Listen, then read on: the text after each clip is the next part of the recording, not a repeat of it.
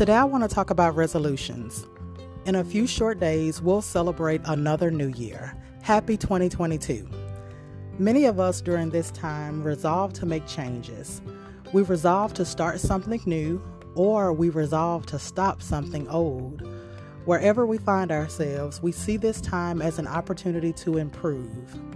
Making small changes at the beginning of the year and throughout it can lead to huge rewards for ourselves and for those around us.